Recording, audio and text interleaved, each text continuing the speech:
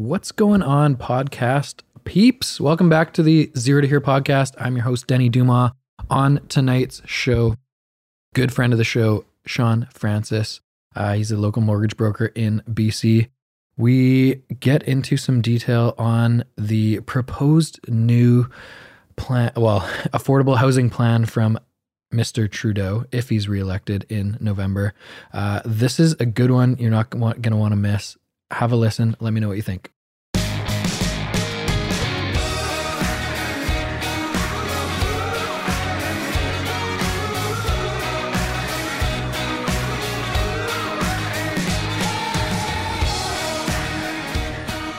Mr. Francis back.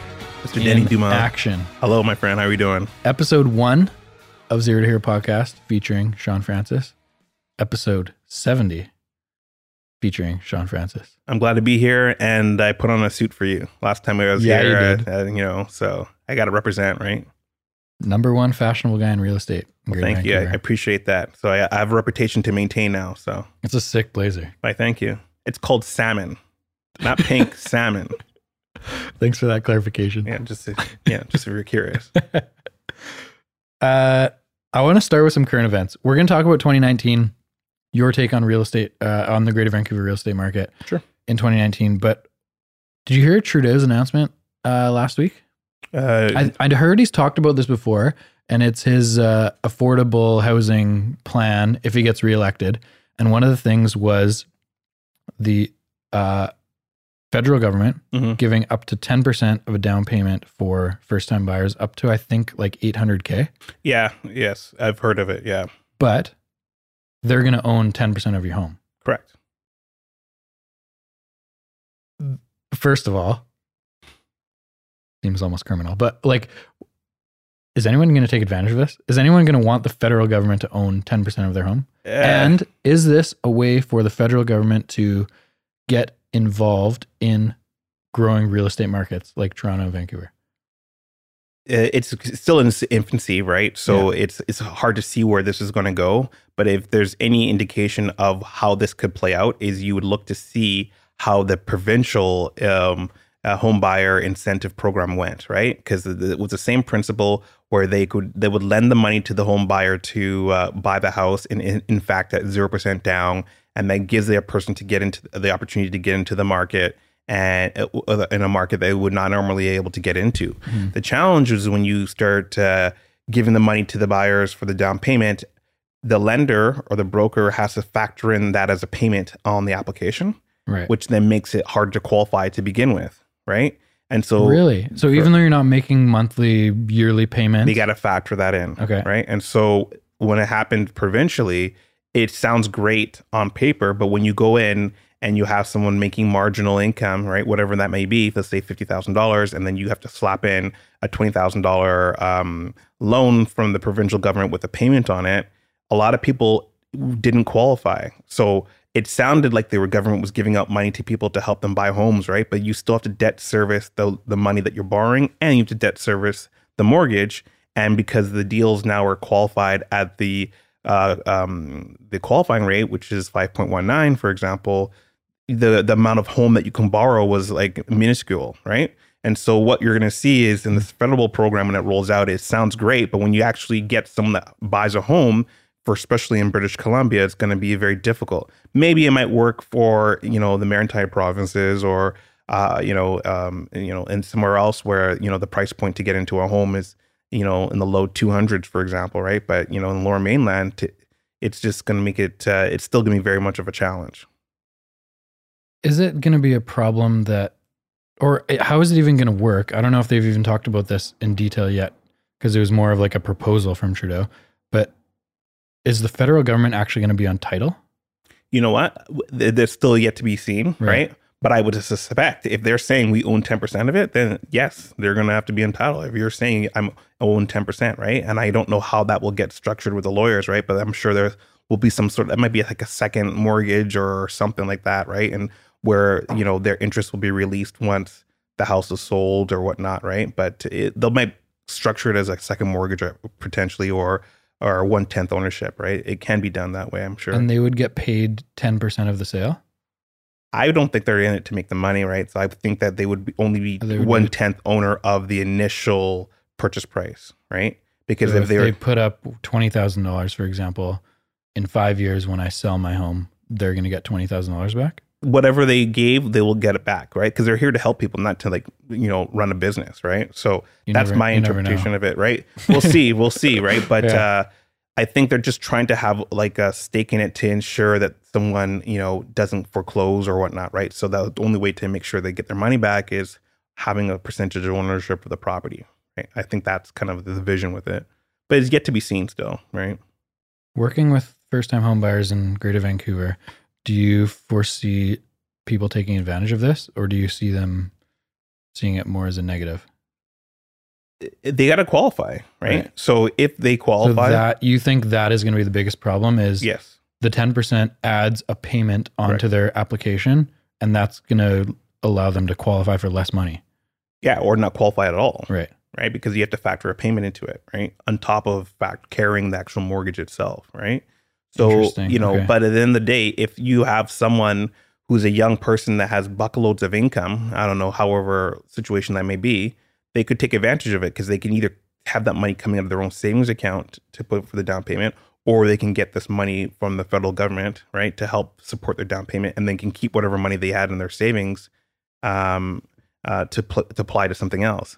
But my understanding of the guidelines is your income has to be under a certain threshold to qualify it. I think household income needs to be under 120. 120, correct, Yeah. right? So then once again, that caps you, right? Right. So that's the trade-off, right? So, if you're that family that makes just a little bit under 120, then maybe it might be something for you. But if you're a family that needs like a house or a townhouse that's in the $800,000 range, well, then you're out of luck, right?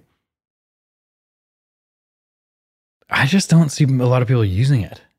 And like that's actually a really good point that I didn't know about, is that there's going to be a payment that goes onto your mortgage application, which is going to allow you to qualify for less money.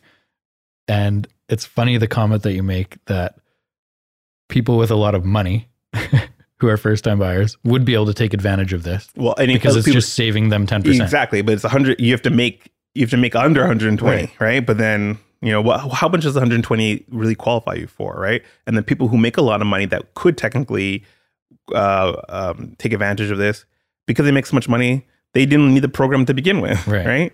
So it always starts with the chicken or the egg, and who's it really helping, and does it sound good in paper, right? Versus in theory when you have to execute it, right? Right. Obviously, affordability in markets like Greater Vancouver and Toronto are an issue for people who grew up here. Yeah. For young people. This doesn't sound like a great solution. Yeah, there's it's not an easy fix, right? What would make it better? Yeah, well, you talk to a lot of economists and stuff like that, right? And there's different ways of making things better. But for example, density, right? Mm-hmm. You had to go up, right? If it's smaller, right? You got to basically look at 500 square feet, like less is more, right? And growing up, we were, for example, used to growing up in a big back home with 2-car garage, big driveway, big backyard. Now, maybe what you normally grew up in with a big house, you would grow up in a townhouse, right? And when kids, instead of playing in their driveway, they'll be playing at the clubhouse at the townhouse complex that they live in, right? Mm-hmm. So I think people have to kind of get used to that reality. Maybe that might be the way to go, right? Because the incomes in BC are not going up year over year compared to the values of homes, right? Mm-hmm. So if you want to keep it affordable for the level of income in the area that you live, you would have to have a density, right? That's the answer. Or people need to be prepared to move out to the suburbs, right? But then what kind of like work-life balance are you going to have if you have all your talented individuals living in Mission, right?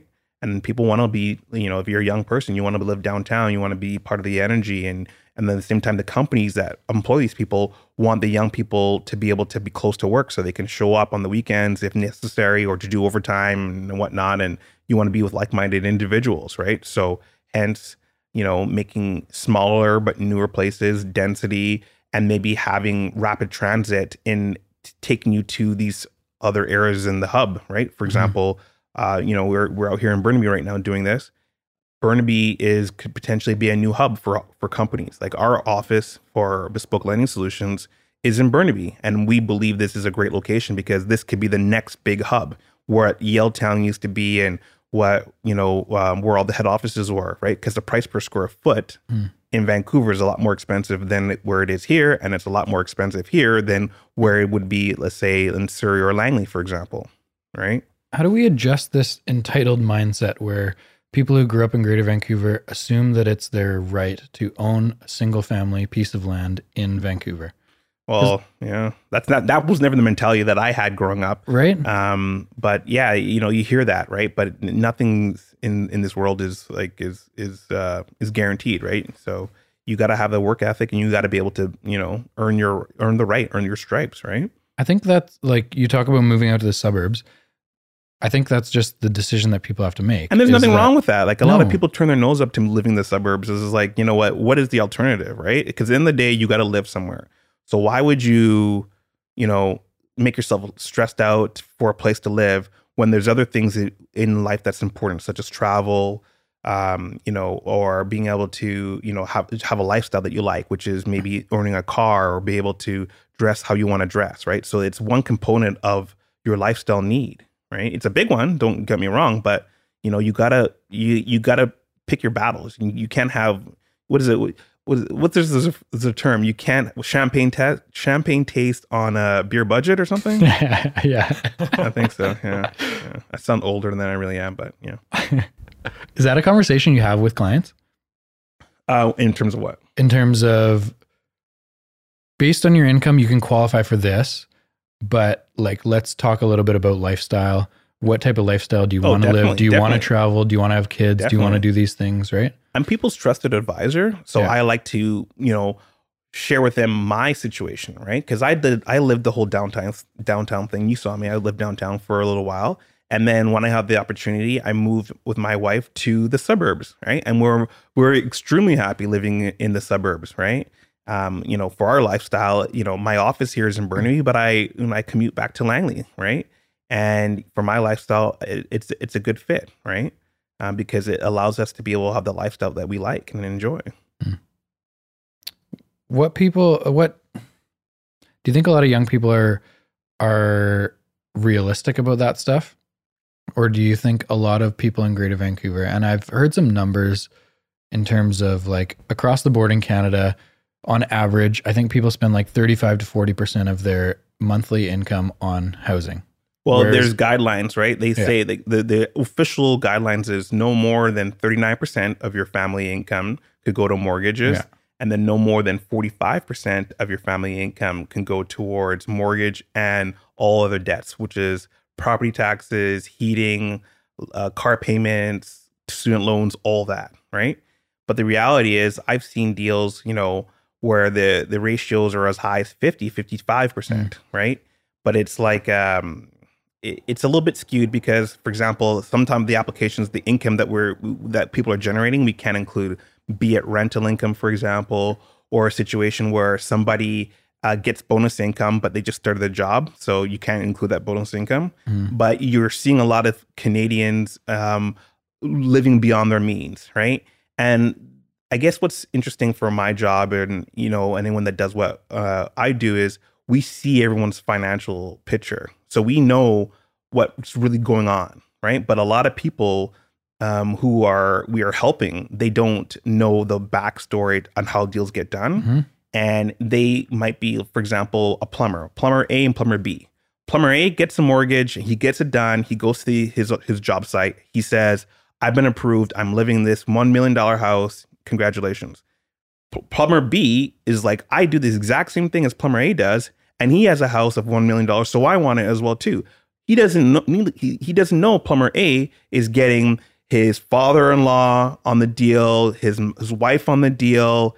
He's got, a massive down payment, which is gifted to him, right? All he knows is he earns his house, right? Plus, plumber B sees plumber A rolling up to the job site in some sort of like, I don't know, Cadillac Escalade or whatever. And he's like, okay, well, not only do you want Shaun, I want you to finance this deal for me.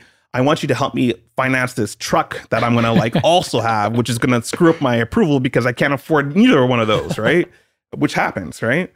So, people don't walk around with their T4 stamped to their face and what their income level is. So they don't know that. All they see is these external things, right? And a lot of people, which is what I believe now, is they're able to express themselves in the way they dress and the clothes they wear, the cars they drive, and not so much their homes, but even their homes now, right? And so there's this escalating ways of trying to define themselves, right?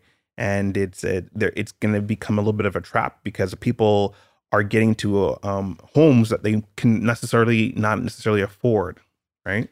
Is that the worst part of our society right now? And it's this phenomenon, like keeping up with the Joneses, like, oh, my buddy bought this new watch, so I gotta show him up, or he drives in a BMW, I want to drive a BMW. Well, Instagram contributes, social media contributes to that as well too. Sure. And I guess another thing that just kind of hit my mind that I wanted to address this too is we're in 2019. The way people are living their lives are a lot different in the 50s and 60s, for example, because I meet families and they're very comfortable making mortgage payments for their whole life, right? They can die or retire with a mortgage, and they could be perfectly fine with that. Whereas if that was in the 50s or 60s, totally, they were like, this house has to be paid off by retirement, and I can't. They would consider their life a failure if the house was not paid off. But now I've said to people, I've done deals for people where, they're like, okay, as long as we can afford the monthly payments, that's what we want. And it's my responsibility as a mortgage broker to go over the pros and cons of that type of behavior. I'm saying, okay, individual, you are 30 years old. By the time you're 60, we can have this mortgage paid off. But if you're individual 50 years old and we take you to a 30-year amortization, because that's the largest we can take it, then you have 30 years to pay it off and you're 50. So you're going to be having a mortgage well into your retirement. And then they're like, that's okay. I'm fine with that.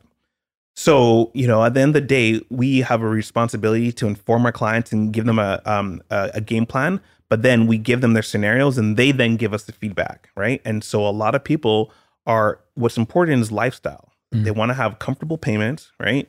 And they want to be able to have their multiple trips a year. And that is just a symptom of the society we're living in right now. So back to your question is just like, yeah, people are taking over lifestyle over their financial responsibilities. And if you were to see the stats, it's, their savings rates have gone down, but their incomes haven't gone up. So something has to change, or there's a give somewhere.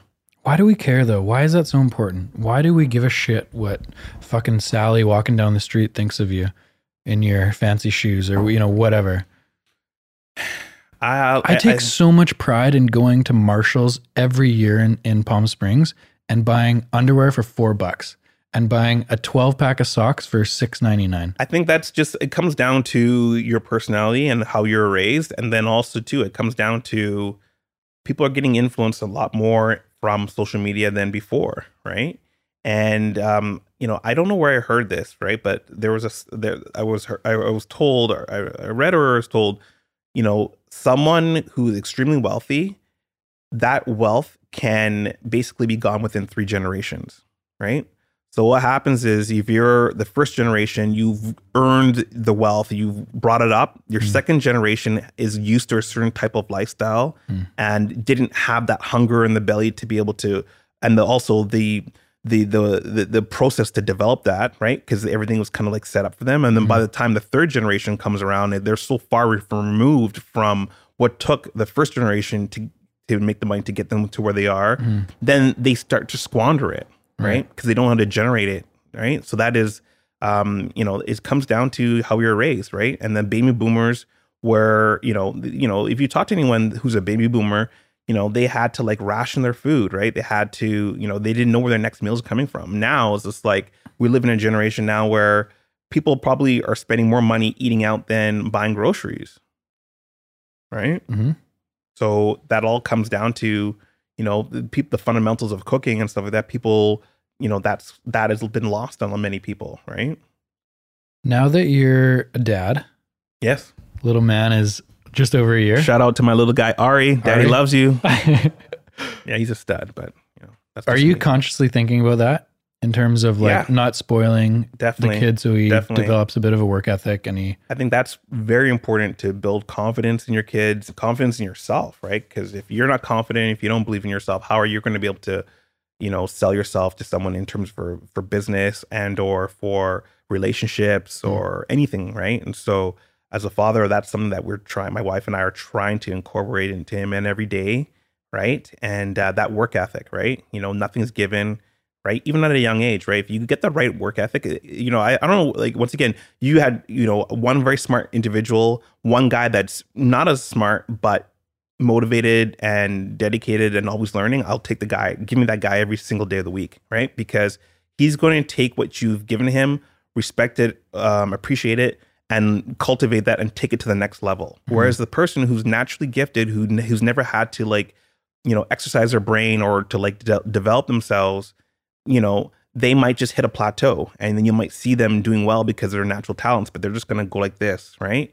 And in life, it's like, it's not what you've done for me, it's what have you done for me lately? And you always have to take things to the next level and level up, right? How do you instill that in kids? Like, is that a conscious conversation that you have with your wife? Saying we've look, had we that can't give this conversation. kid ice cream every day, even though he's begging for it and crying for it. Well, it starts at a young age. You have Totally. it's like a that's a very good question. Like it's like that's something like when you start dating, you try to determine what kind of individual they are already, right? Because you want to be on the same page, right? And I think you also do it by an example, right? If you're a parent and you're a father and your son sees you reading or your son sees that you have a goal of maybe you open your own business and growing it or whatever, and he sees that, right? Then you inspire him, right? I think you're going to be able to get the response from your kids better by demonstrating that behavior than forcing it down them. So it's a combination of putting them in the right environment with people of like-minded, like families and kids of like-minded personalities. And then also you as a parent to be able to execute on what you're trying to instill in your kids to begin with. Doesn't sound easy. It doesn't, but it's like it's if you live a lifestyle, like it's like almost like dieting, right? It's like dieting is. They said I was watching another stat. They said diets, only 2% of people who diet are able to maintain their weight off, right? But really that low? Yeah, it's very low, right? But if you live a lifestyle of eating well, working out, being active, then that's not really dieting. That's just living your life, right? So it's not really hard if you continue to make it a habit and it's ingrained in the way you are and however you are. Then it's not as difficult because it just comes second nature. So the challenge then is starting those routines, how to build those routines, right? Starting the routines at a very young age where it's not even questioned, right? Like if, for example, right now, we're brushing his teeth, right? He's a year old. He has no teeth. He has 4 teeth in his mouth. And in the morning time, I'm brushing my teeth and I have his toothbrush in his mouth. And he's it's not really making a difference for his teeth. Yeah. But when it really matters, when he's 5 and 6 or 7 and 8, 9 and 10, he's going to enjoy brushing his teeth because he's been doing it from get-go, right? Yeah. So he's not going to question it, right? Whereas if we didn't try to brush his teeth now, and then when it really matters, when he's 5 and try to stick a toothbrush in his mouth, he's like, what is this? I don't like this in my mouth. Yeah. And, so that is what I think is the recipe for success. So ask me in 6 years if he's still brushing his teeth and I'll let you know. I'll be able to tell just by the photos if he has any teeth left. Yeah. He'll be good. He's a Francis, right? So. Let's talk real estate. Sure. 2019. Yeah. We were chatting before we started taping about last time we did this podcast, just predictions for what was going to come in 2019. Yeah. And we both kind of saw a slower year coming, but what are you seeing right now? Well, one stat I want to throw out there and I want you to comment on. I heard, I think it was the president of the real estate of Greater Vancouver, Phil Moore. Shout out to Phil. Phil's a good, do you know Phil Moore? I've seen Phil, but I don't think I've met him face to face. He posted something on Facebook. I think it was at the end of July. So maybe sometime in August. 14,200 realtors in Greater Vancouver. more than 10,000 of the 14,000 have not done one deal in 2019. That is shocking. I'm not surprised. Isn't that insane? I'm not surprised. I knew that it was going to be difficult, but that is a shocking number. So just to give some background Not for one deal? listeners out there. Yeah. To give some background for listeners out there, on a typical year, usually 40% plus of those 14,000 realtors don't do a deal. They're like part-time people. They have other jobs. They really just hold a license. Maybe they work for a developer or, whatever that doesn't do a project that year or whatever. But there's lots of realtors that aren't full-time realtors that don't do deals. So let's say on an average year, 6,000 of 14,000 don't do a deal, but it's almost double. Well, like I said, I'm surprised, but I'm not surprised because I think it's the 80-20 rule, right? 80% of the business is done by 20% of the people, right? And this year is just a greater symptom of that because when times are good, a lot of people rush into the space to capitalize on the opportunity. But when the going gets tough, then you start to see people exiting, right? And so that is a strong example of, if you're a marginal broker or marginal realtor, you're not going to get the business because there's just too much on the line right now. And clients' expectations have increased, right? And you have to deliver a certain type of response and to get yourself the right to earn that business. Isn't it crazy though? Like obviously 2019 is a slower year for us. It's a slower year for most in real estate. The number of deals is down. 2016 and 17 were crazy. Yep. But this is a normal market and people are freaking out. Yeah. People were spoiled before. But there's a lot of negative comments being like, I don't know where my next paycheck's going to come from. A lot of agents buying listings, meaning like they're telling sellers that their property's worth a couple $100,000 more than what it actually is just to get the listing. And then they're consistently reducing price. It's a wild, I just don't understand all the negative feedback because for me, I got into the business 2014. 2014 was as bad or worse than 2019, but that's a normal market. Like sales ratios it's not really buyer's market of less than 10% selling every month. And it's not a seller's market over 20% selling every month. It's like 16%, which is normal. So I don't understand all the negative feedback from realtors. I think it's a reflection of people who were spoiled, right? And you had a lot of people who became realtors and mortgage brokers that normally would not choose these professions because there's not a level of passion involved in it. They were focused on the income potential that it can generate for you. And then if you do well in this space, you can earn a great lifestyle and income, right? But there's work to be involved. There's work to be done, right? And, you could be a marginal broker realtor and you could have earned money. I don't remember if we discussed this when I came to your last podcast, but I went to an open house and it was like, this is exactly how it went. It was an open house in Vancouver. It was the height of the market. It was crazy time. And the realtor was like on her phone, texting. And it was just like, take a look around. And she was like, it wasn't very helpful. Didn't sell the property in terms of like talk it up or the features of the property. She just basically was like, come on in, do your own thing. She would text the whole time. I think myself and my buddy, we were there for about 10 minutes. We took the tour ourselves. And at the end of the day, it was a Saturday. We were there on Saturday and it went on the market on Friday. And the response was, we're taking best and final offers on Monday morning. So let us know what that will be. Thanks so much. Bye-bye. That was and I'm not saying that's a reflection of all realtors, but that was, and I'm guaranteed or most likely that probably sold over asking, right? Because that was just a symptom of what was going on in the market at the time, right? But now you definitely got to like sell the property. You got to like invest in marketing. And you have to show your clients to even get the listing what your strategy is to be able to get that property sold for asking price or over asking, right? And so that's work. And for some people, that's very intimidating, right? So yeah, it is a challenge, right? But it's rewarding because you're going to earn a paycheck, but you're also earning the right to work with that client and their potential a base of friends and family that comes along with that. Obviously, like you guys are having a good year. Yep. Is this your best year? This is my best year yet. I'm very proud to say that I'm having my best year yet, and in a down market, right? So, I think that's a symptom of, or not a symptom, a reflection of the great people that I get to work with in my office, who are inspiring me with how they conduct their business and how they're able to grow their book of business, and also two of the innovative ways I'm trying to grow my customer base, right? And in difficult opportunities, there's opportunities that present itself, and we're trying to capitalize on that. And you might be saying, well, Shaun, how does that happen, right? But there's a lot of people who are, for example, self-employed, or people who have income but they can't get approval because they're foreign buyers or whatnot, right?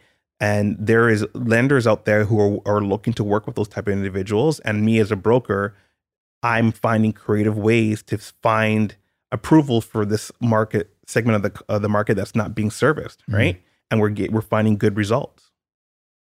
Plus, we're fun guys to work with as well, too. Absolutely. Yeah. I mean, your success this year is not dependent on like the work you've put in this year, although in some parts it is. But for me, it's more like you've built up a business. You've spent hundreds and thousands of hours working your butt off for the last, how long have you been independent now? 4 or 5 years? 4 years now. 4 years. Yeah. So it's, for me, success in a slow market is all the work you put in the past. I would definitely say so. Right? It's all the phenomenal experiences you've had with clients. It's them now referring you to their friends. It's the reputation you've built in the industry. Whereas a lot of people are very short-term thinking in a slow market, thinking, how can I get this next deal? Whereas like the people who have been successful for a long time are thinking, how do we continue to grow long-term? We're not really concerned. And I would assume you'd agree that numbers this year are not going to make or break my career. Like I'm thinking, how do we continue to grow? How do we continue to provide opportunity for the members on our team to keep growing for the next 20 years, right? The strategy that I personally have for myself, and how we like to coach everyone in the office, is we want to be in this space for 10 or 15 years, right? So what are you going to do within the context of operating your business to be successful, not only for this year, but also for year 10 and year 15, right? Ethically doing your deals, right? Because if you don't do your deals ethically, you're out of the business, right? But that also too, you have to weigh that with the idea of I need to make a certain level of income right now to be able to live and have a lifestyle, because you can't worry about year 10 if you can't take care of year 1, right? So it's a little bit of a fine line, but you do want to build for the future. And how do you do that is you give advice to somebody who's, let's say, 25, who's buying a house, to be able to have a way for them to be able to exit out of their mortgage if they need to get out of their mortgage without a massive penalty. Because if I'm going to be wanting to work with that person in the future, you give them the advice where if they need to get out of the mortgage early, they're not going to get a big penalty and then blame myself, for example. So, for example, if someone's buying an investment property to flip, right? And, I've given the pros and cons of going fixed versus variable, right? And whereas if you go variable, the penalty is 3 months interest. Whereas if you go fixed, it could be a massive penalty. And then all that profit they would have gotten would have been gone, right? Because they have to go to pay it to the bank. Whereas if they had taken my advice and taken a variable, which would have been a higher rate initially, but overall, because they're only keeping it for 6 months or a year, they're going to be better off, right? Those are the kind of things, right? And like I said, in a bad market, in a good market, people's mistakes get covered up because the house goes up in value. They can sell it for more than what they bought it for, and everyone's happy. But if their margins their income, their values are compressed because you can only sell the house for so much more money in a down market, then every single penny counts, right? And so when you give someone good service and you're giving them ethical service and they have a good result, they can respect that. And then you can earn the right to be able to get more business from them in the year 2 or year 5 or wherever it may be, and they'll refer their friends and family to you. And that's kind of how you build a sustainable business. You have how many brokers on your team now? We have a team of 17 of us now. Good for you guys. That's awesome. So when we first started, it was 4 of us, including the office manager. Yeah. Now we're up to 18 of us.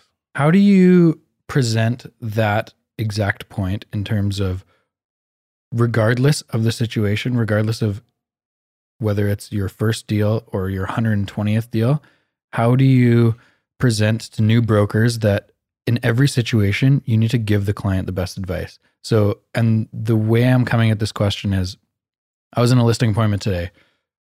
After listening to the homeowner's full situation, the property was tenanted, so it's going to be difficult to sell, especially in a slower market. My advice to her was, are you in a hurry? If not, like, let's wait till the spring. The tenancy is going to be towards the end of the agreement. It's going to be a lot easier to sell when someone can move in. Whereas someone who I think is maybe not done a deal in 2019, or a little bit more, or a little bit earlier in their career, a little bit more desperate for a quick paycheck, is just like, yeah, let's get it on the market. Let's move this thing right now.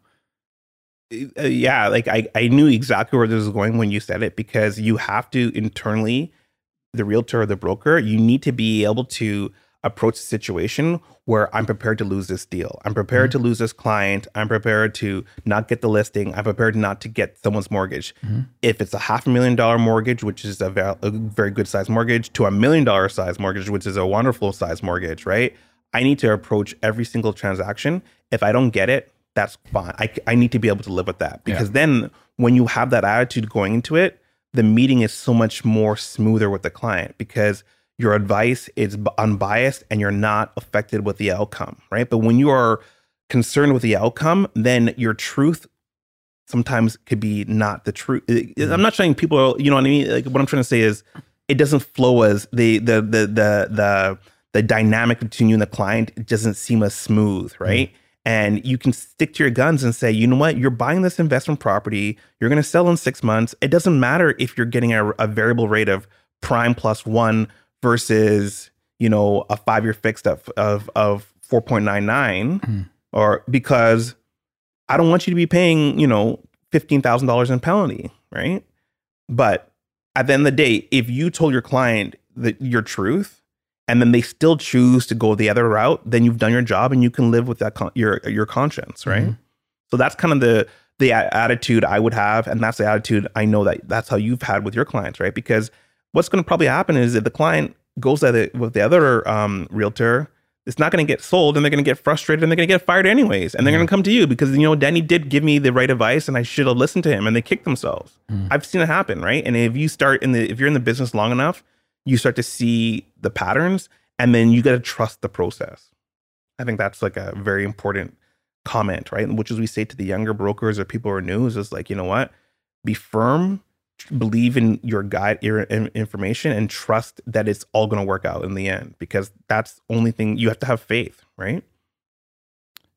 Is it difficult for a lot of young brokers to understand, to put that into practice? Well, when you're new and you're 100% on commission, and every deal is more meaningful than someone who's established, for example, and who's been around for 5 or 10 years, and they might have a partner that also has income coming in. So it's a lot easier said than done. But that's why this space is not for everyone, right? Because especially if you're new to industry, there's a barrier to entry, right? Which is, you know, the fact that, you know, the income or the cash doesn't start flowing for several months to a year to 2 years for some people, right? But those people who are good will not allow one transaction to define their success, right? And yeah, you're gonna, you know, I've lost, you know, some big deals, and it's like a kick to the stomach, right? But it's just like, you know, it's part of the business. And yeah, like, you feel sorry for yourself for about 2-3 minutes, 5 minutes, whatever, but you pick yourself up and you got to keep it moving, right? Because no one's crying for you, right? Before we started taping, you mentioned something about having a question for me about like having the conversation with a seller saying, your neighbor sold for this much in 2017. Your property's not worth that much. Do you remember what that was? No, but that always goes into my mind. Like, how does that go down, right? Because, you know, I think to myself, right, you know, people get their property tax assessments coming in, right? And the property tax assessments are, I think it's like 10%.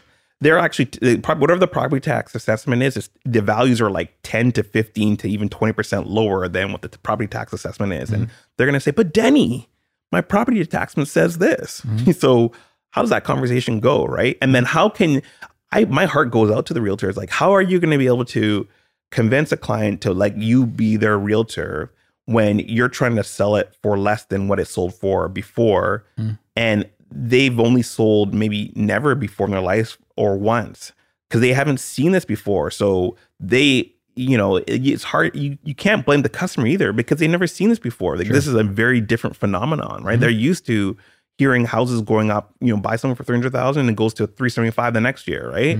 So, how can you verbally explain this to a client when they have to go through this journey to really understand what it takes for the property to be sold and what it really is the value of the home is not what the neighbor sells for it. The value of the home is what the market says, right? And that's two different things. That's a great point. And it's not an easy thing to do. My approach on it is ridiculous honesty. So it's, sure, this is your property assessment. Honestly, I use this line all the time. I don't even look at them.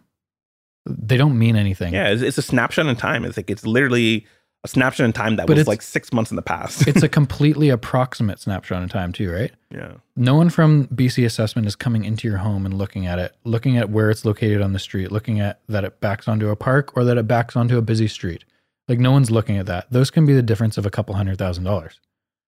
So it's an approximation. It's like one guy who has this big square of a neighborhood and is just saying, okay, average price per square foot in this neighborhood are this, your square footage is this, here's your property assessment. So they're very approximate numbers in strong markets, in weak markets. I really don't put much weight on them. If your property assessment is a lot higher than market value, maybe it's a marketing tool to say, okay, it's priced $100,000 under assessment, but nobody, like competent realtors don't really take that into account. Okay, but so how do you present that? And then it's market data. So like showing your expertise in a neighborhood, saying, look, we represented a sale 3 doors down or a couple blocks away. They had a fully renovated kitchen. It was a pretty similar style home, sold for this. Your property assessment's $150,000 higher than that. Your home, unfortunately, is not worth more than that home. They had $100,000 worth of updates that your home does not have. A lot of our clients right now are doing the transition. So single family homes have come down more than strata properties in the last 12 to 18 months. Yeah, so a lot of young families, I'm sure a lot of them, you're seeing some mortgage applications for this stuff, are looking to move from strata to single family. Sure. Because now's the time to do that. The gap's closed. Totally. And so they're saying, well, my neighbor's 2-bedroom condo sold for $650. Why are you telling me mine's worth $575? And the way that most people understand it is looking at the entire equation, right? So you're not just selling your home, you're also buying something. True. If you sold your condo for $650 this year, if you sold your condo for $650 in 2017, that house would have cost 1.2. Sure. If you're selling today, your condo's gone down maybe 10%. Let's say roughly $60K off. Let's say $575, $580. So you've lost $60,000, $70,000 of equity in your home, in your condo. Sure. But that house is now worth $1,050,000. So you're losing $60,000 on the sale, but you're gaining $150,000 on the purchase. For sure. So you're net, right? Exactly. So once you explain that equation to a lot of the people that are trying to do this transition right now, it makes a lot of sense to them. And they aren't worried so much about the sale figure as now you express the entire equation. Because their net right? overall situation is more positive. Exactly. This down market opposed to the height of the crazy market. Because if you're, I don't have to re-explain it to you because that's exactly how it is. Exactly. Right? So yeah. The more difficult conversations are when people are going the other way. So when people are downsizing, when they're selling their family home that they've had for 30 years and they're moving into a 2-bedroom condo. Their family home's gone down, in some cases, $500,000. Like it sucks, but we had a listing this year that didn't even sell, that across the street, a lesser home sold in 2016 for just over $3 million. And their home was worth like 2.1. Yeah. See, that's right. We had it listed at 2.5 and it didn't sell. It's a function of time, right? So in those situations, the conversation's a little trickier. And again, with experience and not being desperate for a sale, a lot of the time my advice is, well, what's your urgency?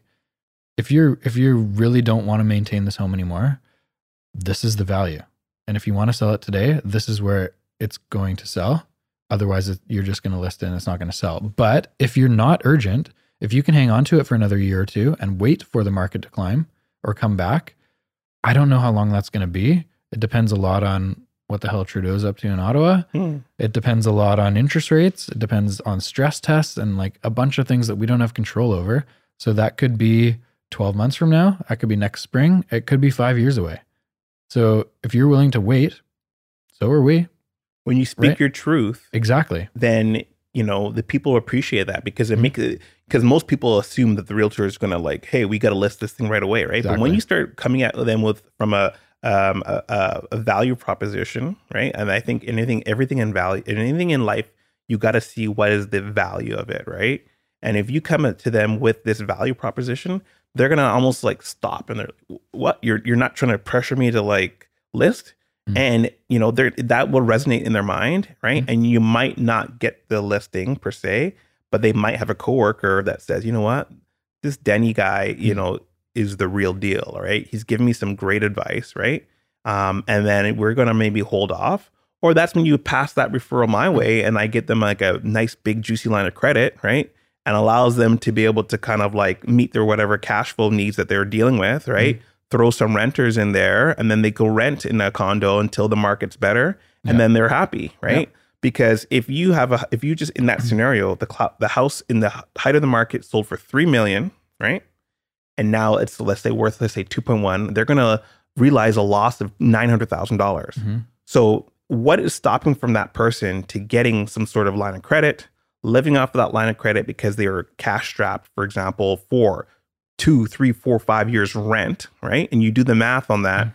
And if all of a sudden you pay with interest over 5 years while you're renting, and then turn your home into a rental, and you sold your house now for $3 million versus 2.1, you're up, right? So that's kind of like how you have a trusted advisor that gives you value. You can walk a way ahead, right? So when you start doing those type of things, you're going to get the right to earn more referrals. And, if I as a mortgage broker are giving them creative ways and how they can live a lifestyle and not lose money and whatnot, then we're going to do well in this space, right? So, I think part of this whole podcast is trying to inspire the viewers and different ways of doing business, right? And finding out ways to be creative to like add value to the person that you're working with.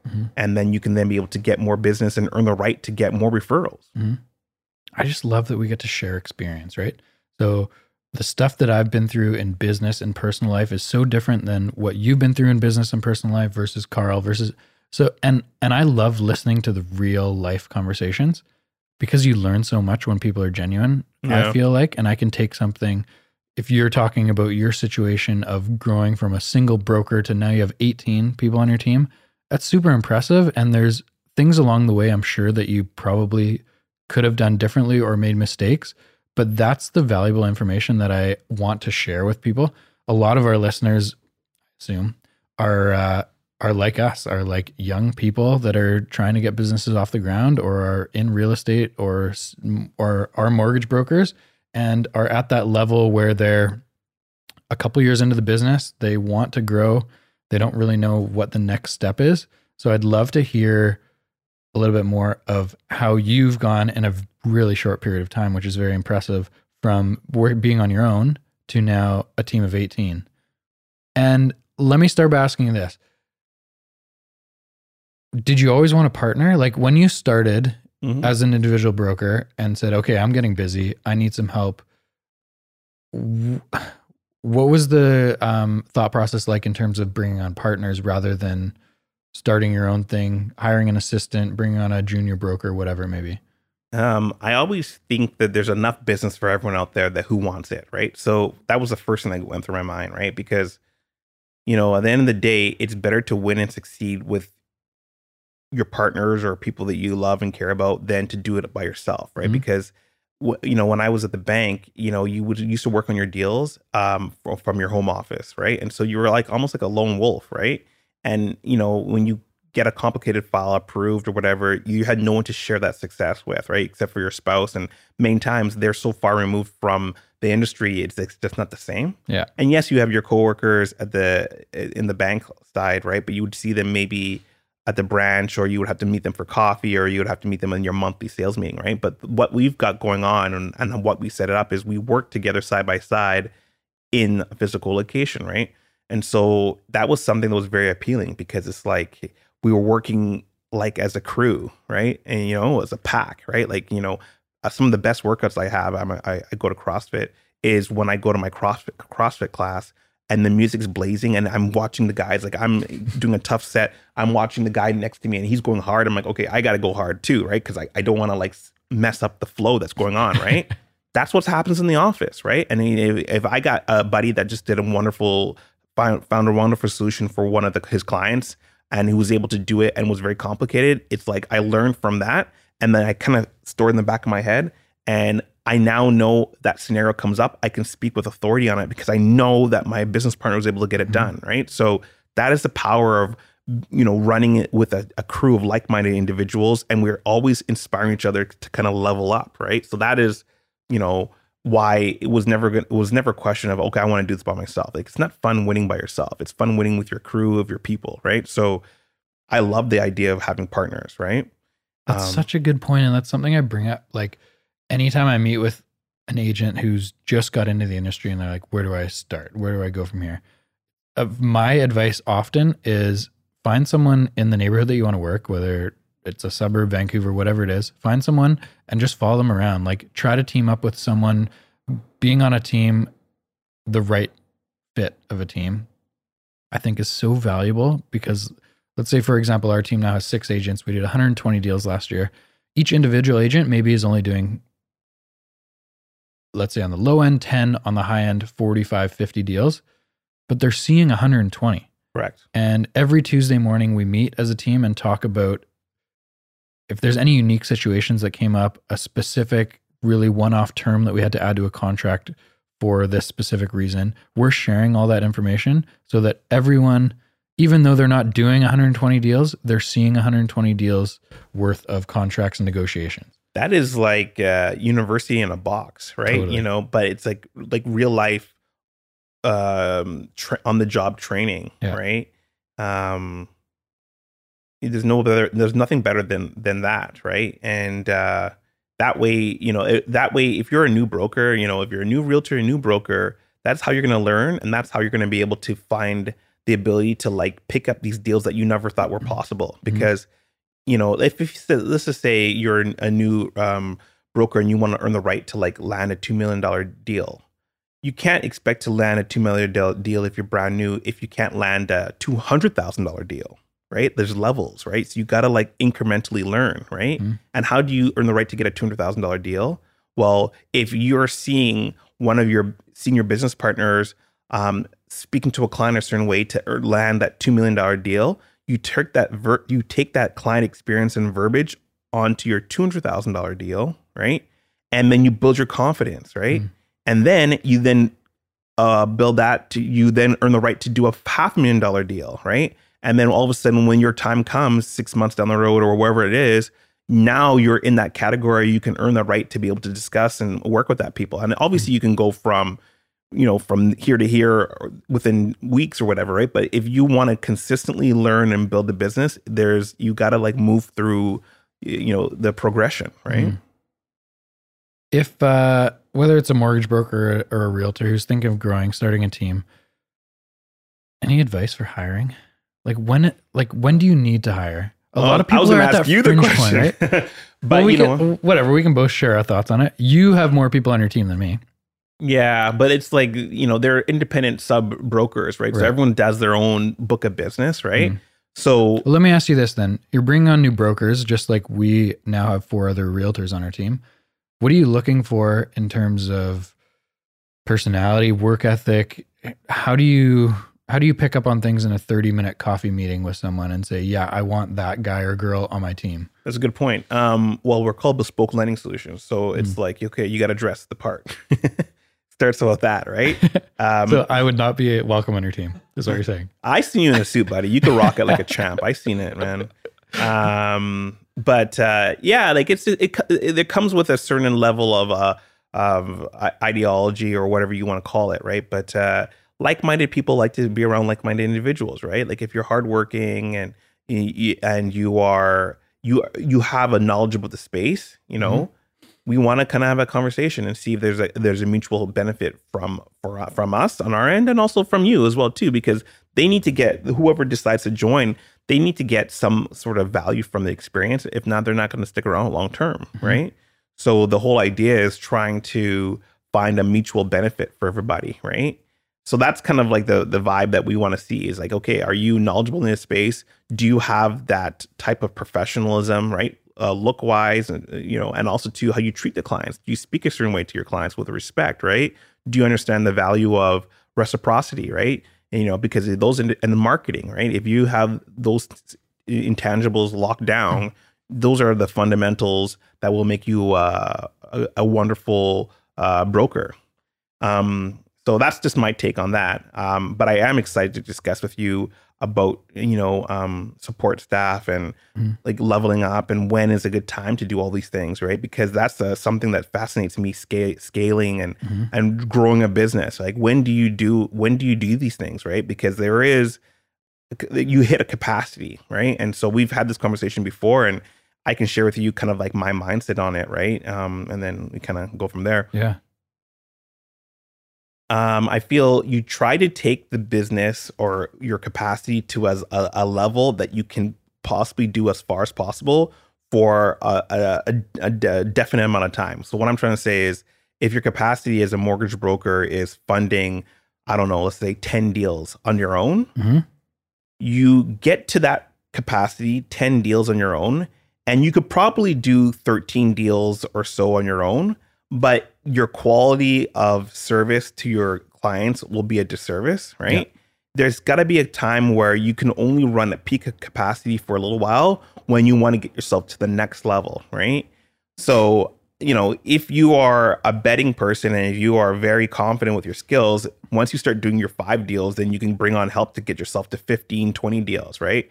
But it is always a function of, okay, do we have the resources? Is the timing good for this or not, right? So I think the only person who can judge that is whoever is in that scenario. And maybe they might have a line of credit put together. They can afford to bring on somebody and not worry about having the revenue to pay them. Right. All right. I think I was watching $1 Million Listing.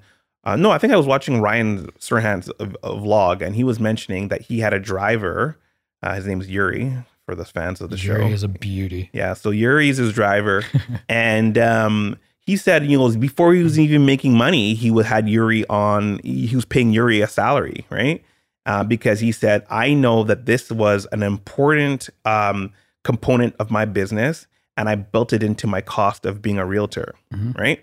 So that's the attitude, right? Because he could have like hustled and struggled and then made his money, then invested into having the driver, but he built it into his business model. And it was allowed him to, in my opinion, be able to be a successful realtor at a faster clip than if he didn't have it, right? But everyone has their journey that they got to go through to finally figure out what the formula is for them, right? Like my comment and what I just wrote down as you were talking is you need to reverse engineer your goals. Correct. So what are your goals? Is your goal to be a single agent that, you enjoy the lifestyle, but you work your ass off and you do 30 deals a year? Maybe you have one full-time assistant that helps you with paperwork and uploading photos and stuff and marketing, whatever it may be. Or is your goal to build a team and do $250 million worth of real estate in a year, or, whatever those goals are, reverse engineer them. Correct. And as you keep progressing, you're not going to get from 0 to 250 million in a year. But as you keep progressing, as soon as you can afford to pay someone to take something off your plate where you can be more effective elsewhere. So for me, what I really like doing is being in front of clients and negotiating and selling. I don't like doing paperwork. I don't like uploading photos. I don't like ordering strata documents. I don't even know how to order strata documents. Okay. Right? But as soon as you can pay someone to take all that stuff off your plate, I can do more selling. Correct. If I was uploading photos for every new listing to Paragon, if I was ordering title searches and strata documents and all that, that's probably 3-4 hours out of my day every single day, 5 days a week, 6 days a week, that I'm not selling, that I'm not in front of people, that I'm not networking, that I'm not podcasting and meeting people. Like that's what I really like to do. And that's where I see my value in. And so I don't think, nor am I very efficient at paperwork and all that kind of stuff, I think as soon as you can afford to do it, you hire someone to take something off your plate, whether it's your like creating social media. Like we have a full-time social media marketing person on our team now, whether it's for realtors, strata documents and title searches and Paragon and all that kind of stuff. Yeah. But I think at the core of it, what you really need to take a step back and think about is reverse engineering goals. So coming up with where you want this business to take you, how you're going to get there, and then moving backwards. That is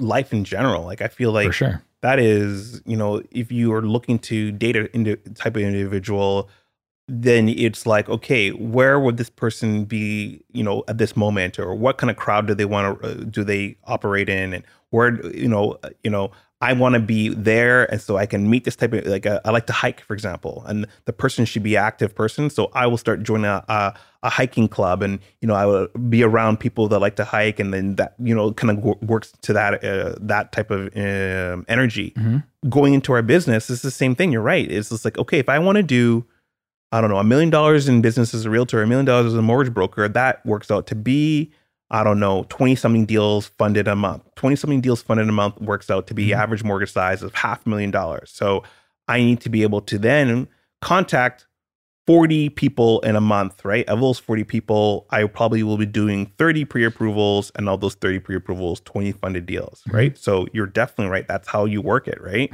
And you work the plan, right? I guess another piece of feedback that I've noticed with some newer individuals in my time as a broker is we're result-oriented individuals. We get paid for results, not effort. Yep. So what you talk about with Paragon, and you talk about loading pictures into the platform will not put a commission into your pocket, right? And so when you said that if you're able to find someone that can pay you, that can do that, and allows you to do what you can't do best, which is sell, and selling leads to commission, then we invest our time into finding ways so we can earn commissions. I met a lot of brokers that will say, I am so busy. But what are they being busy with? They're busy maybe driving to North Vancouver once, twice, 3 times to meet a client on the weekend. And the client says, oh, can you come back because my husband decided to take the kids to soccer? And then they're like, yeah, no problem. And then go back again the next weekend. That is not going to give you a commission. And even if it does give you a commission, it's an inefficient way of earning your commission because you're seeing the same client twice, right? So you got to figure out what your time is worth and operate accordingly, right? And so that's another thing too, is high value activities. A high value activity would be, for example, doing a presentation with a realtor partner at a home buyer seminar where you can interact with 30 or 40 different people. And that would be 2 hours, right? Or 3 hours. To me, that's 3 hours well spent, opposed to, driving back and forth. Like I said, if you live in the suburbs, driving to North Vancouver, trying to convince someone to do a deal, or someone who you cannot determine if they are a client that wants to work with you, and they kind of giving you the runaround, right? And then you're like, well, maybe if I keep on dripping on them after 5 times, then I convince them to work with me. Maybe that's possible, but maybe they're just not into you, right? So I think a lot of people, especially early on in your career, if you're a few years in, you're gaining some traction, you're real estate wise, let's say you're doing 20, 25 deals a year. A lot of people are very concerned about their bottom number, so their paychecks. Whereas if the goal, and again, if your goal is to do 30 deals a year for the rest of your life and it's a super comfortable living, and just maintain that, that's fine. But if your goal is to build something, if your goal is to build a team, build a business, you have to understand and prepare yourself to make less money short term. So example, yes, this year's down a little bit, but we've been super lucky enough to bring on some phenomenal realtors onto our team this year. And if they're not happy, if they don't make a decent amount of money this year, even in a down year, they're not going to be with us for very long, right? So instead of me being selfish, and I am not even close to full capacity this year, but I could be if I just took more of our clients on and was selfish and wanted to make a little bit more money this year. But I'm so much more concerned about keeping them happy so that long-term we can keep growing and taking a huge pay cut this year. And I think that is super important if your goal is to build a business, is the bottom line number every year can't be the most important thing for you. Well, I agree. You're the CEO basically of the business. And the difference is when you're the CEO and owner of the company, you have a vested interest in seeing, when I say CEO, you're the CEO and the owner, right? Because those are two different things, right?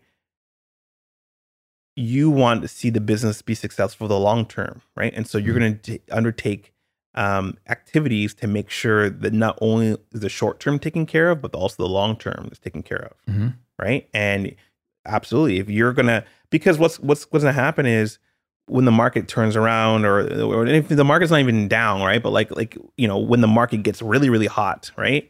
You want to be able to have a crew of people who are primed and they know the market, they know the newest Westminster market, they know their business, that they can hit the ground running, right? But if you are constantly cycling through new realtors and new individuals that doesn't know the systems and knows, then you're going to be behind and you're not going to be able to kind of have full capacity. So absolutely, that's how you build a long-term business, right? I remember I was talking to a friend and he was telling me about one of the companies he worked at, and in this company, after after the financial crisis in 2008, he said that the CEO said to everyone, do not worry, your jobs are going to be taken care of and we'll make sure no matter what, your guys are going to still be employed, right? And then here they are, whatever, 11 years later, people are loving this company because the company was able to kind of like say what they said and do what they do.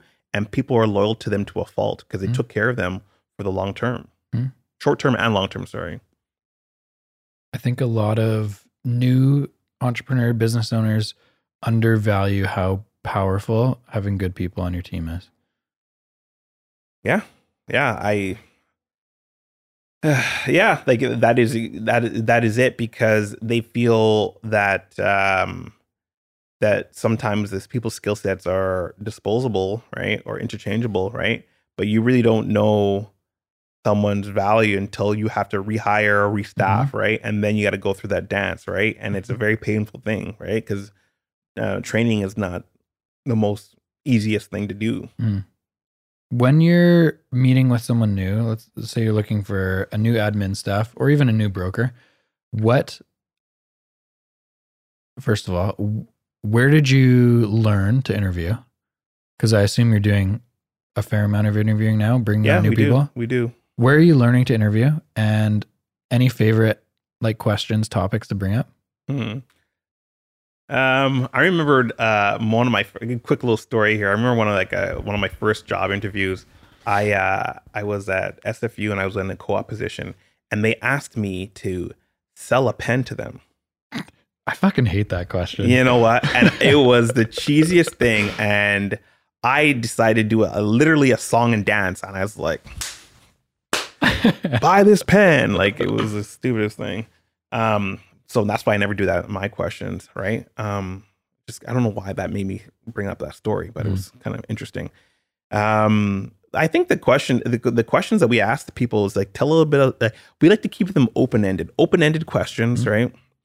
Tell us a little bit about yourself. What did you like about your last job? What did you like about what do you want to like about the job that you're going into? Because that gives us a little insight in terms of like what turns them off, what gets them excited and motivated, right?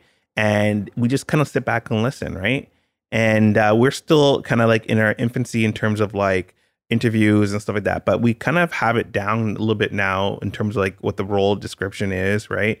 And And we also just want to put it out there. This is the vibe. This is the kind of atmosphere that we have.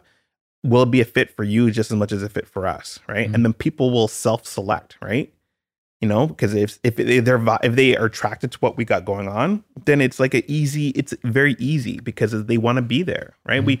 No one, like, especially in this industry, it's like you don't need to be here if you don't want to be here. So it's just very easy to do. So that's kind of like the game plan.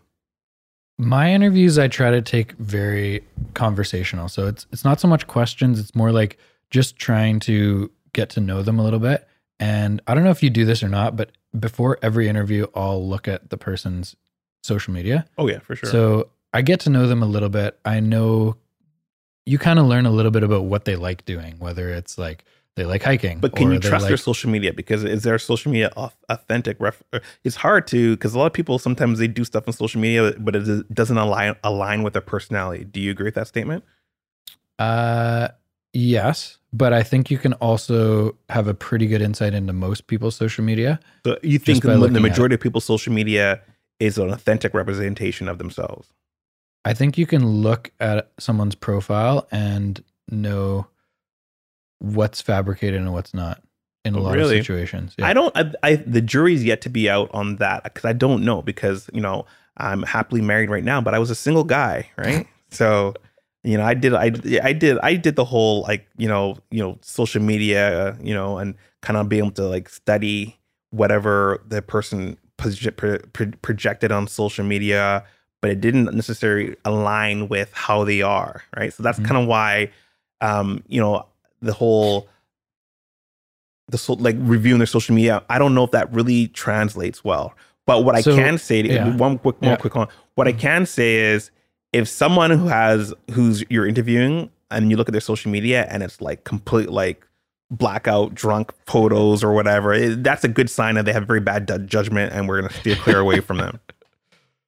So, well, that was what I was kind of getting to, was checking out their social media to get an idea of who they are, or at least who they're trying to portray.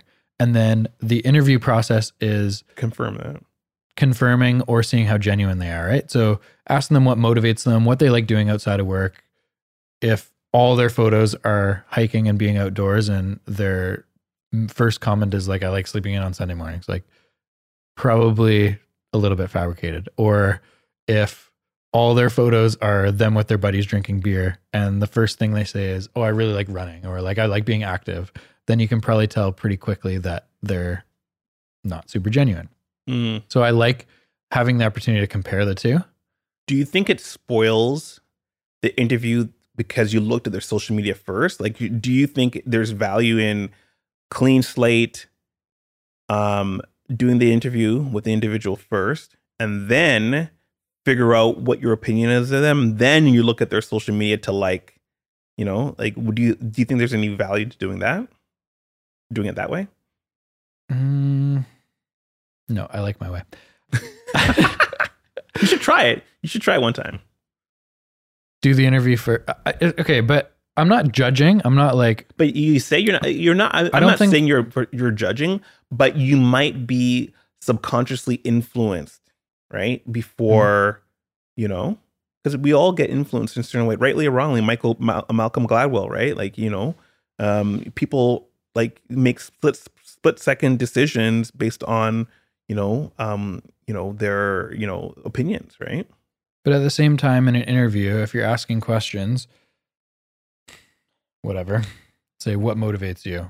In a service business, it's easy for someone who is somewhat intelligent to say, I want the clients to have the absolute best possible service. Whatever. I want the entire transaction to go super smoothly. I want them to give me a great review, you know, like all these things. It's so easy to say that stuff. So I think it can go both ways. If you do the interview first, you can have a fake image that someone's portraying to you. In 30 minutes, it's not hard to fake something. Sure. And then you're looking at their social media, and that either will affirm or decline what you thought of them anyway.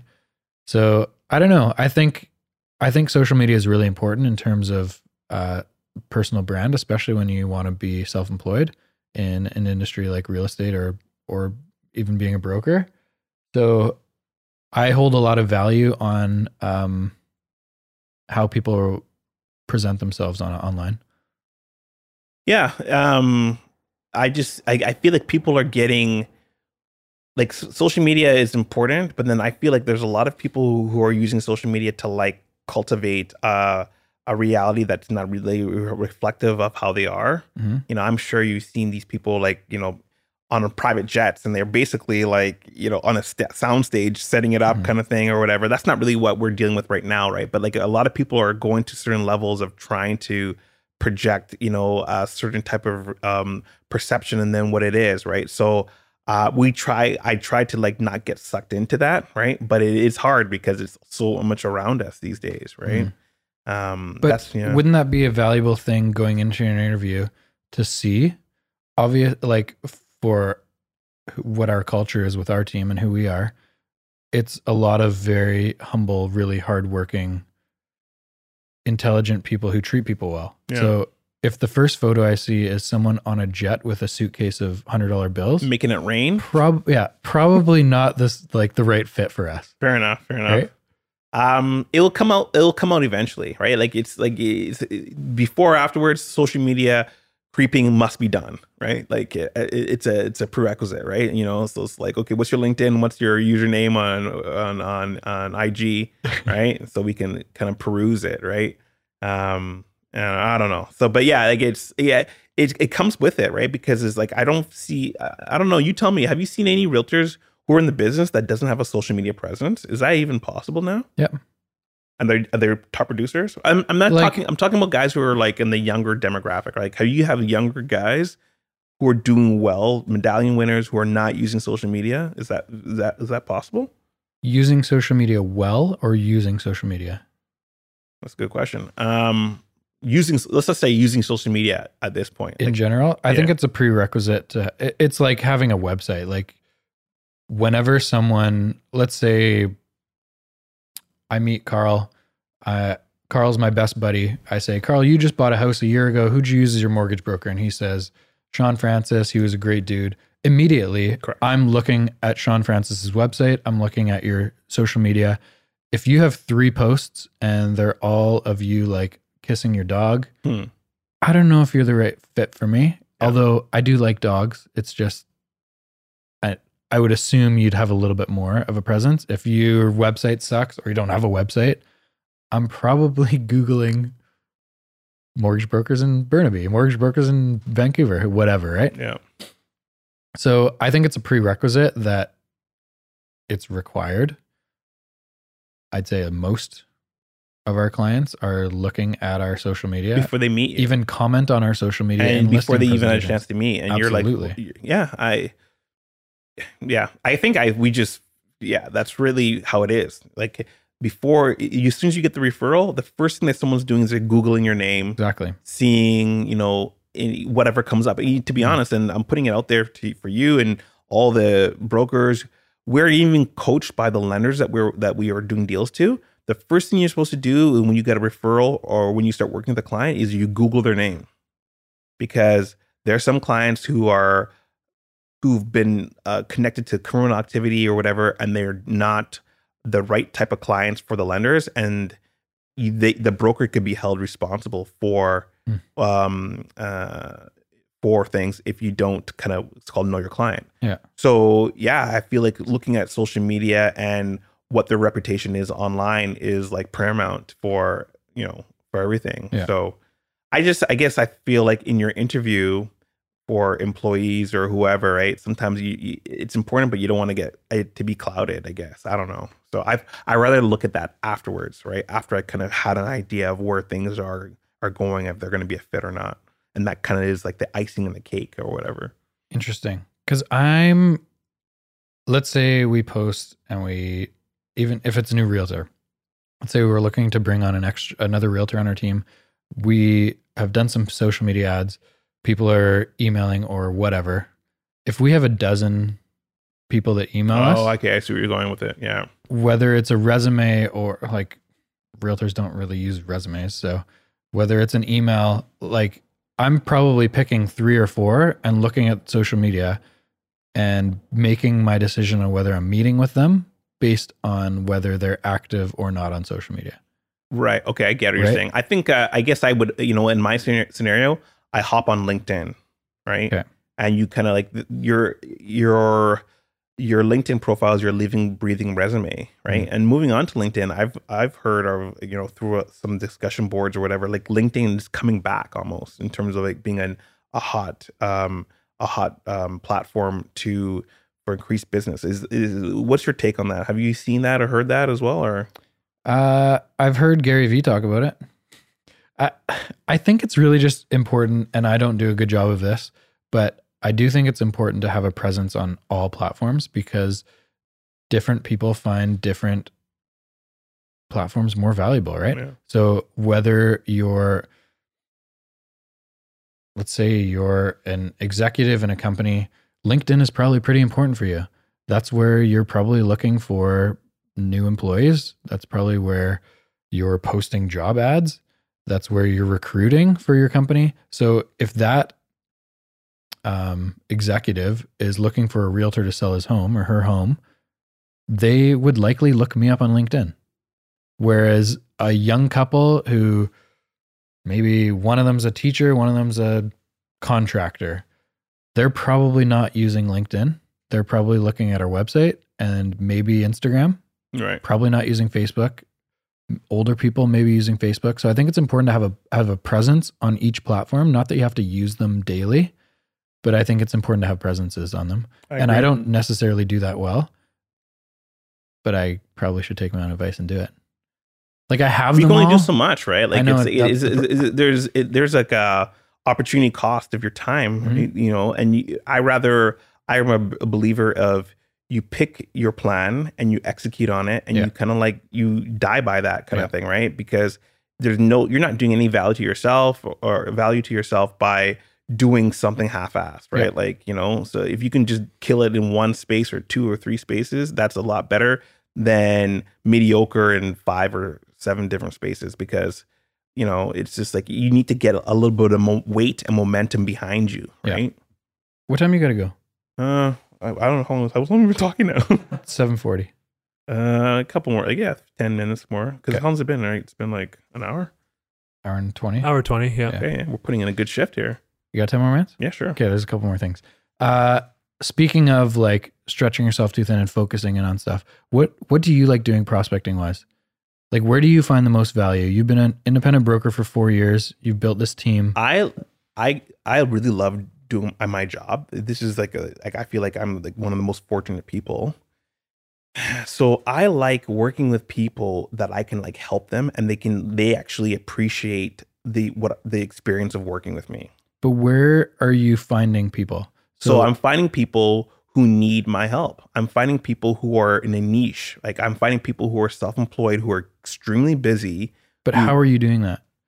Is it like from my side of the industry, looking at mortgage brokers, I would assume building connections with realtors is super important. Correct. I would assume building connections with maybe mortgage people at banks who can't necessarily fulfill this client's needs and need to pass them somewhere would be also important. Correct. But in terms of like end consumers, again, from a consumer perspective who uses mortgage brokers, online presence would be ultra important to me. If I wasn't a realtor, I would be, and I didn't have a referral or a friend who was a mortgage broker, I'd be Googling Burnaby mortgage broker or, things like that.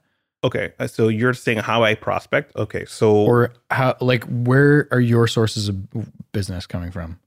So I think anyone who's a mortgage broker who's top, they have to have a stable of realtors that they work with, because that is like the lifeblood of a broker, because it just makes sense.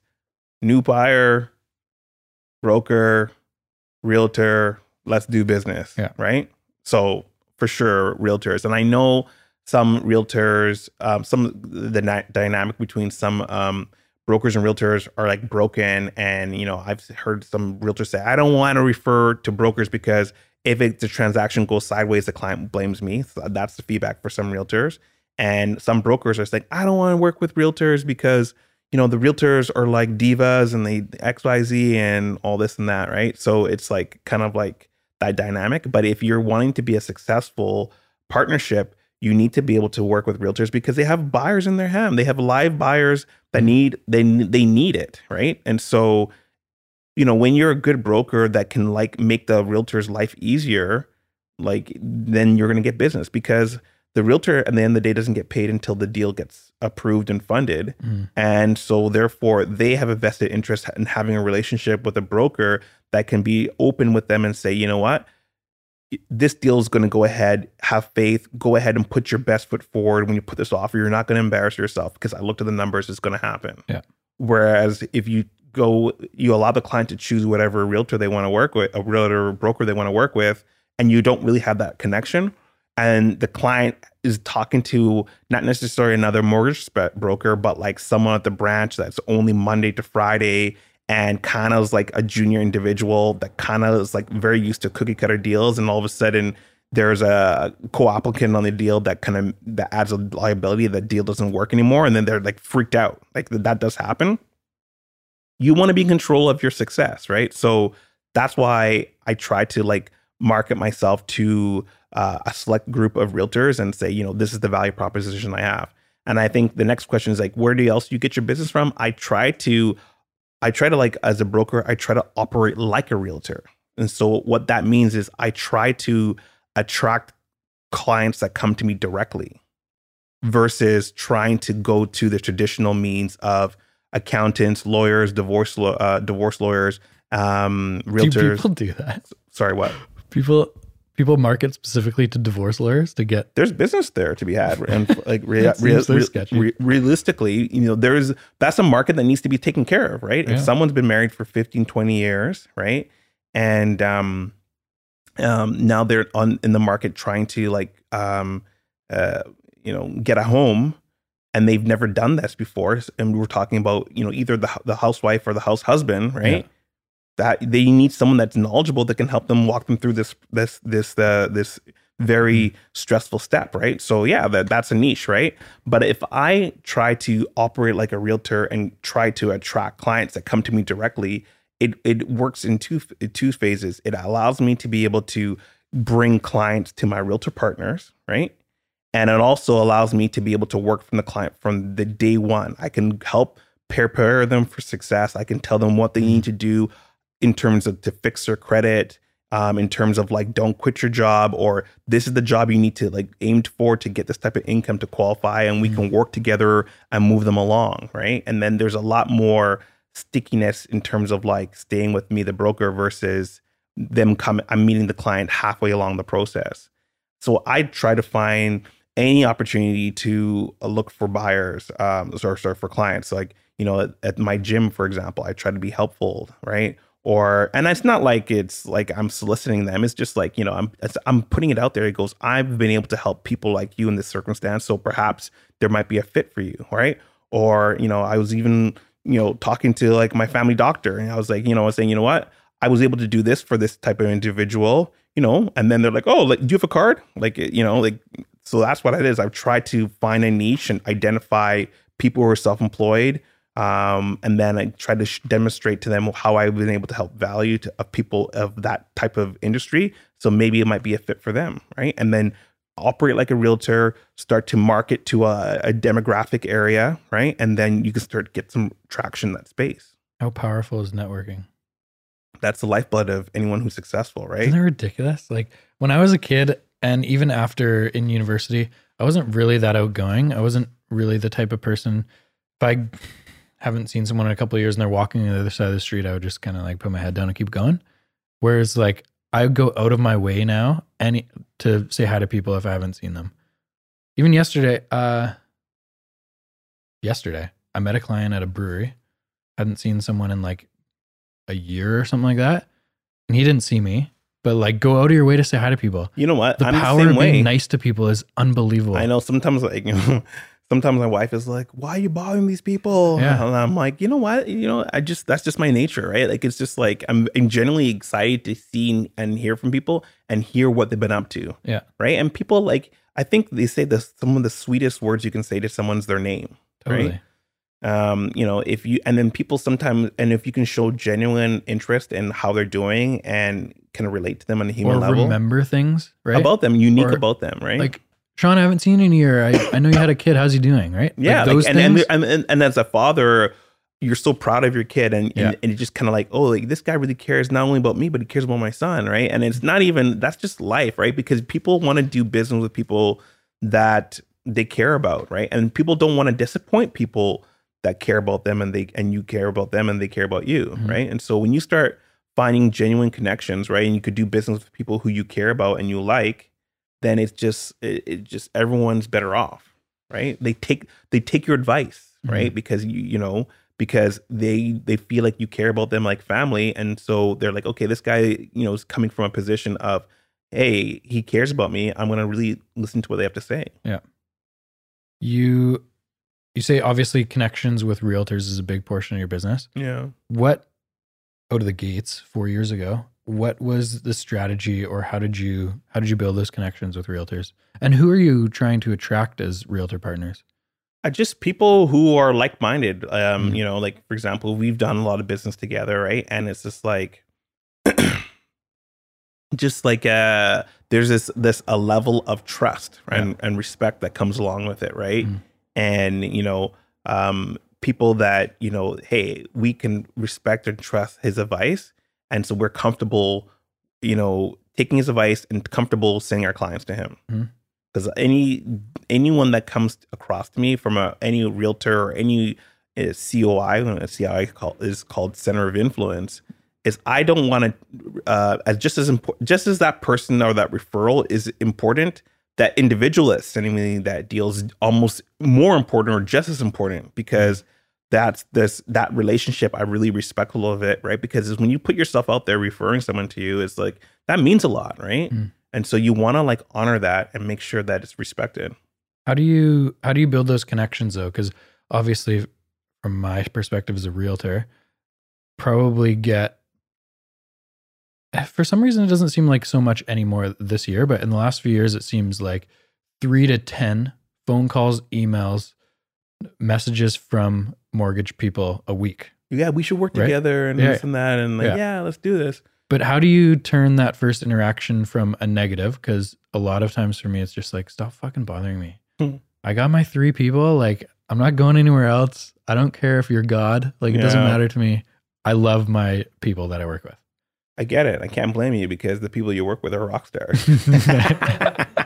But no, truth be told, when I first started, because we all start somewhere, right? And it's hard. You got to you got to wiggle your way in, right?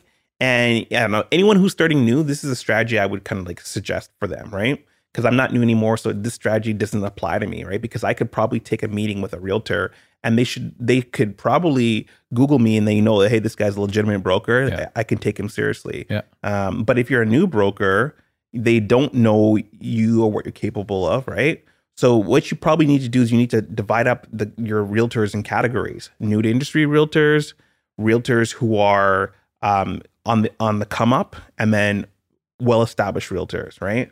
And the well-established realtors probably are not going to necessarily work with you because you're a brand new realtor. So you're not going to probably focus your time in on those type of individuals. But you might want to spend 10 to 15% of your time with them, because then that might be the odd situation where their guy is let them down, or they're just in that you caught them on a good day, right? And you might pick up one of those type of individuals, and then you can be their go-to guy going forward. All it takes is just one good opportunity, right? For some reason, this just popped in my head, but there would be no harm for a new broker to take someone, an established realtor, top 1% guy, person that's done whatever, does 100 deals a year.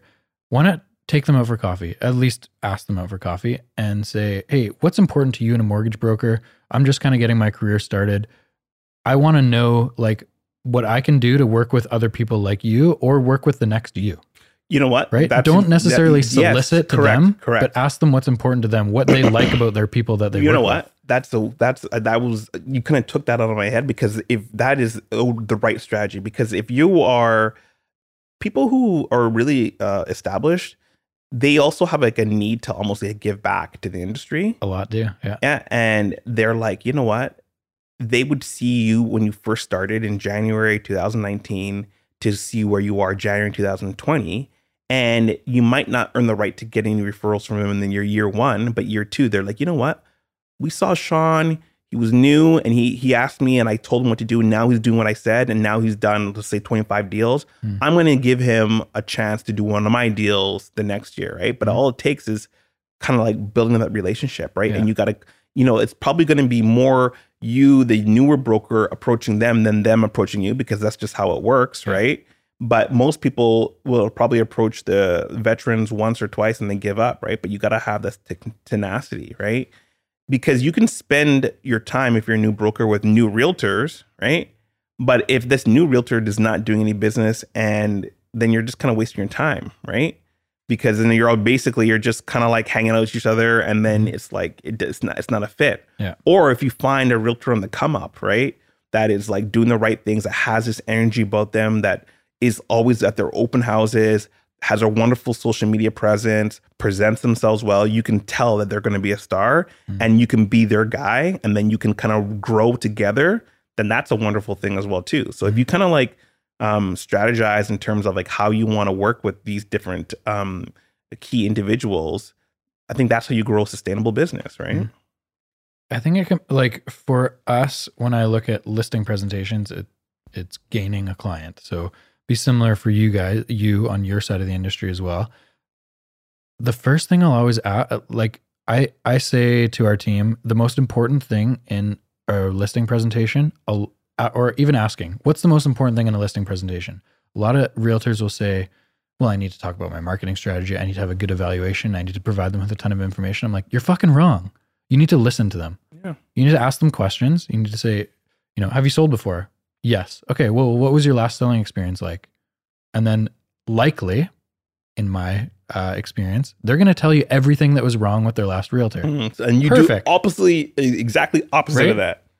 They did open houses every week, which was great, but I never knew what happened. Like, they never communicated with me. They never sent me an email afterwards saying they had 5 people come through, 0 people come through. I just didn't really know what was going on. Perfect. In my head, communication's important to them. I need to talk about that in this meeting. And often they'll have multiple things, or they'll say, it was great. The reason I liked them was these things. Perfect. Or, it took a while to sell, but they provided me with evaluations every week, and I felt like I knew what was going on in the market, and it was just a slower market. Perfect. They value information. And then I did not know this at the beginning, and in the first couple of years of listing presentations, I was not good. But I've learned that listening is the most important thing, and adjusting how you present information to them based on what they're looking for, right? Yeah. So some clients don't give a shit about what's sold. They've researched us on social media. They've looked at our website. They know we do a ton of business in the suburbs of Greater Vancouver.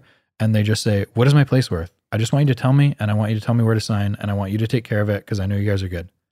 Okay, it's going to be a quick meeting. I'm going to tell you it's worth $7.99. We're going to list on Monday, or we're going to do photos on Monday. We're going to list next week, whatever.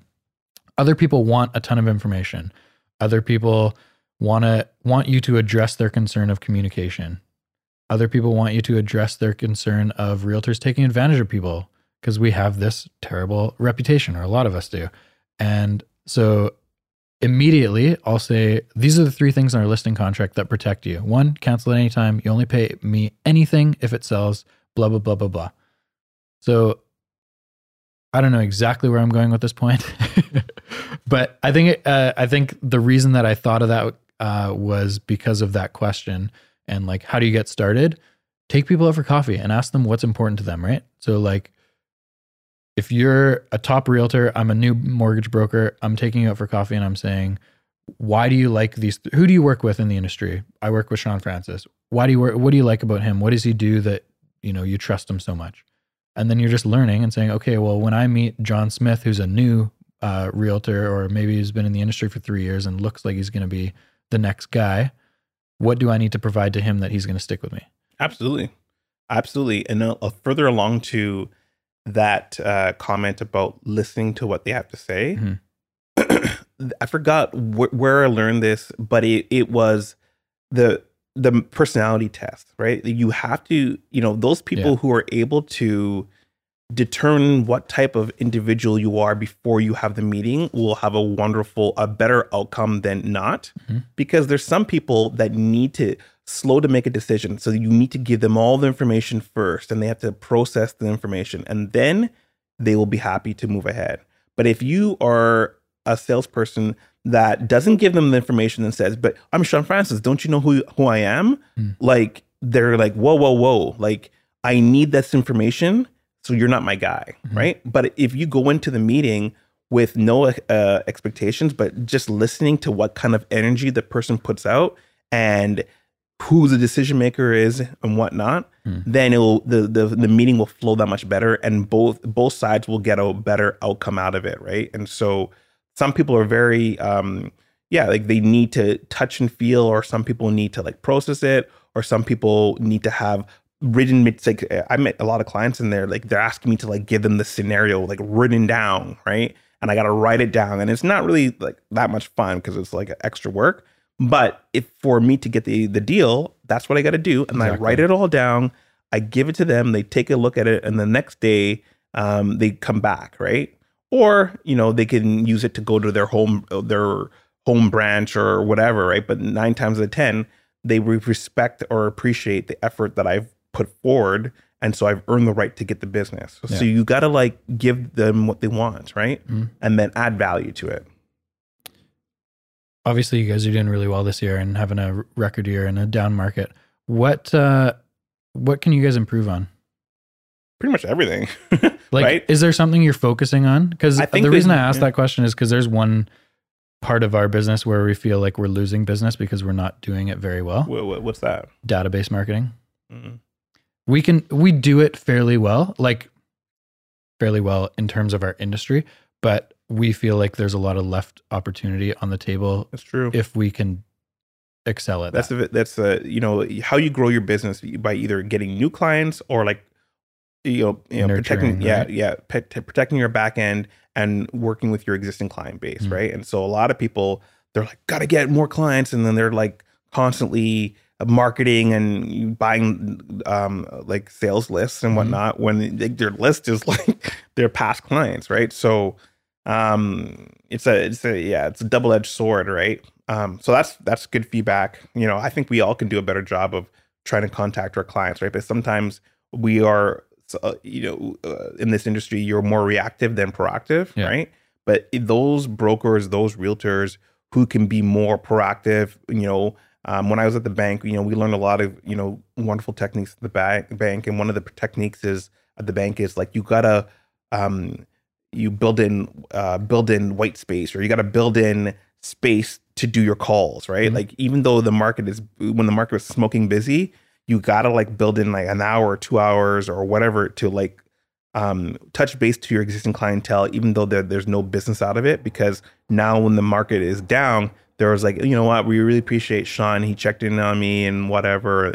So that's the kind of attitude you have to have. And that's something that obviously, I could be better at, and, people in the office could be better at, right? So that's something that we can be better at. That's back to what I said early, right? Remember when we started talking about 2019 and how it's a slower year? Yeah. The people that are doing well in 2019 are the people that have been putting in the work in the past, right? Yeah. In the last 5 years. Yeah. And it's those types of prospecting, I call it prospecting, tendencies or routines, I guess, that make the difference in slow years, right? I definitely think so. Like the client, small stuff like the client appreciation event, right? Like, I think that's a wonderful thing. That's something every year I look forward to coming to, right? Christmas cards, and they're like a pain, and some people look at it and they toss it, right? Other people are like, when you start doing it, they're like expecting to get their Christmas cards or expecting to get the calendars, right? Like, that was a tradition that is meaningful, right? And so, every single year I come around, I'm like, I said to myself, I'm not going to do the calendars this year, right? But I end up doing it because there's inevitably someone's like, you know what, we really appreciate that. And sometimes I feel like they don't care, but people do want it, right?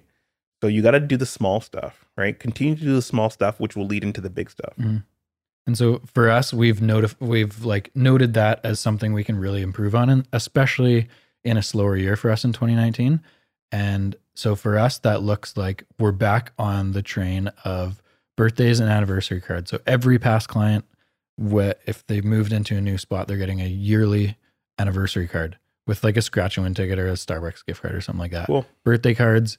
And then like following up with people and just calling them out of the blue and being like, hey, Sally, I haven't talked to you in 3 years. You moved into this house here. How are you liking the neighborhood? It's super awkward. But if you have an excuse to call people, it makes it less awkward. So I 100% agree. But I guess whenever I don't call all my past clients all the time. Yeah. But if I were to call my past client, it would be a good conversation because I was involved in every single one of their transactions. Yeah. Like I know I can recall their circumstance, right?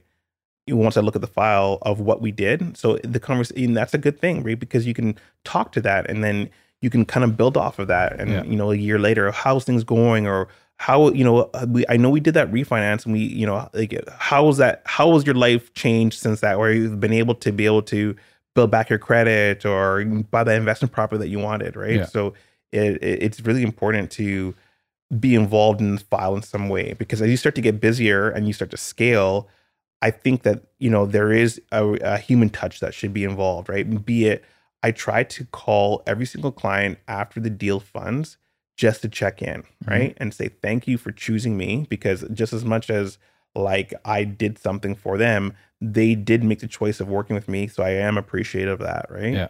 And just say, you know what, like, congratulations on your next journey, right? Because buying a house is like a big step, right? Or, you know, refinancing, you know, you wouldn't imagine how happy or relieved people are when I'm able to put together like a refinance for them and consolidate debt and put it into one payment. It's like a wonderful, people are really happy to have that peace of mind, right? And I'm so happy to be able to provide that service for them.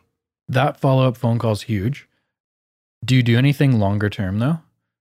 I've done some client events, right? You know, spring break, you know, I did a client event spring break at Extreme Air Park, and then my clients were invited and they can bring their clients in there. And that was really cool because it was an opportunity just to kind of, the kids go play, the parents have like 2 hours to themselves, right? And then they come back to pick up the kids, and then we have a chance to chat with the parents, right? And, you know, but that takes a lot of coordination and stuff like that, right? But that's something that's been good. And we do the Christmas cards, we do the calendars, we do thank you cards, birthday cards, right? And then the phone calls, right? I think that's the next level stuff. And like what we're planning to do for next year is we're trying to have 4 events. So that ambitious. Well, okay, so I'll tell you what they're. That?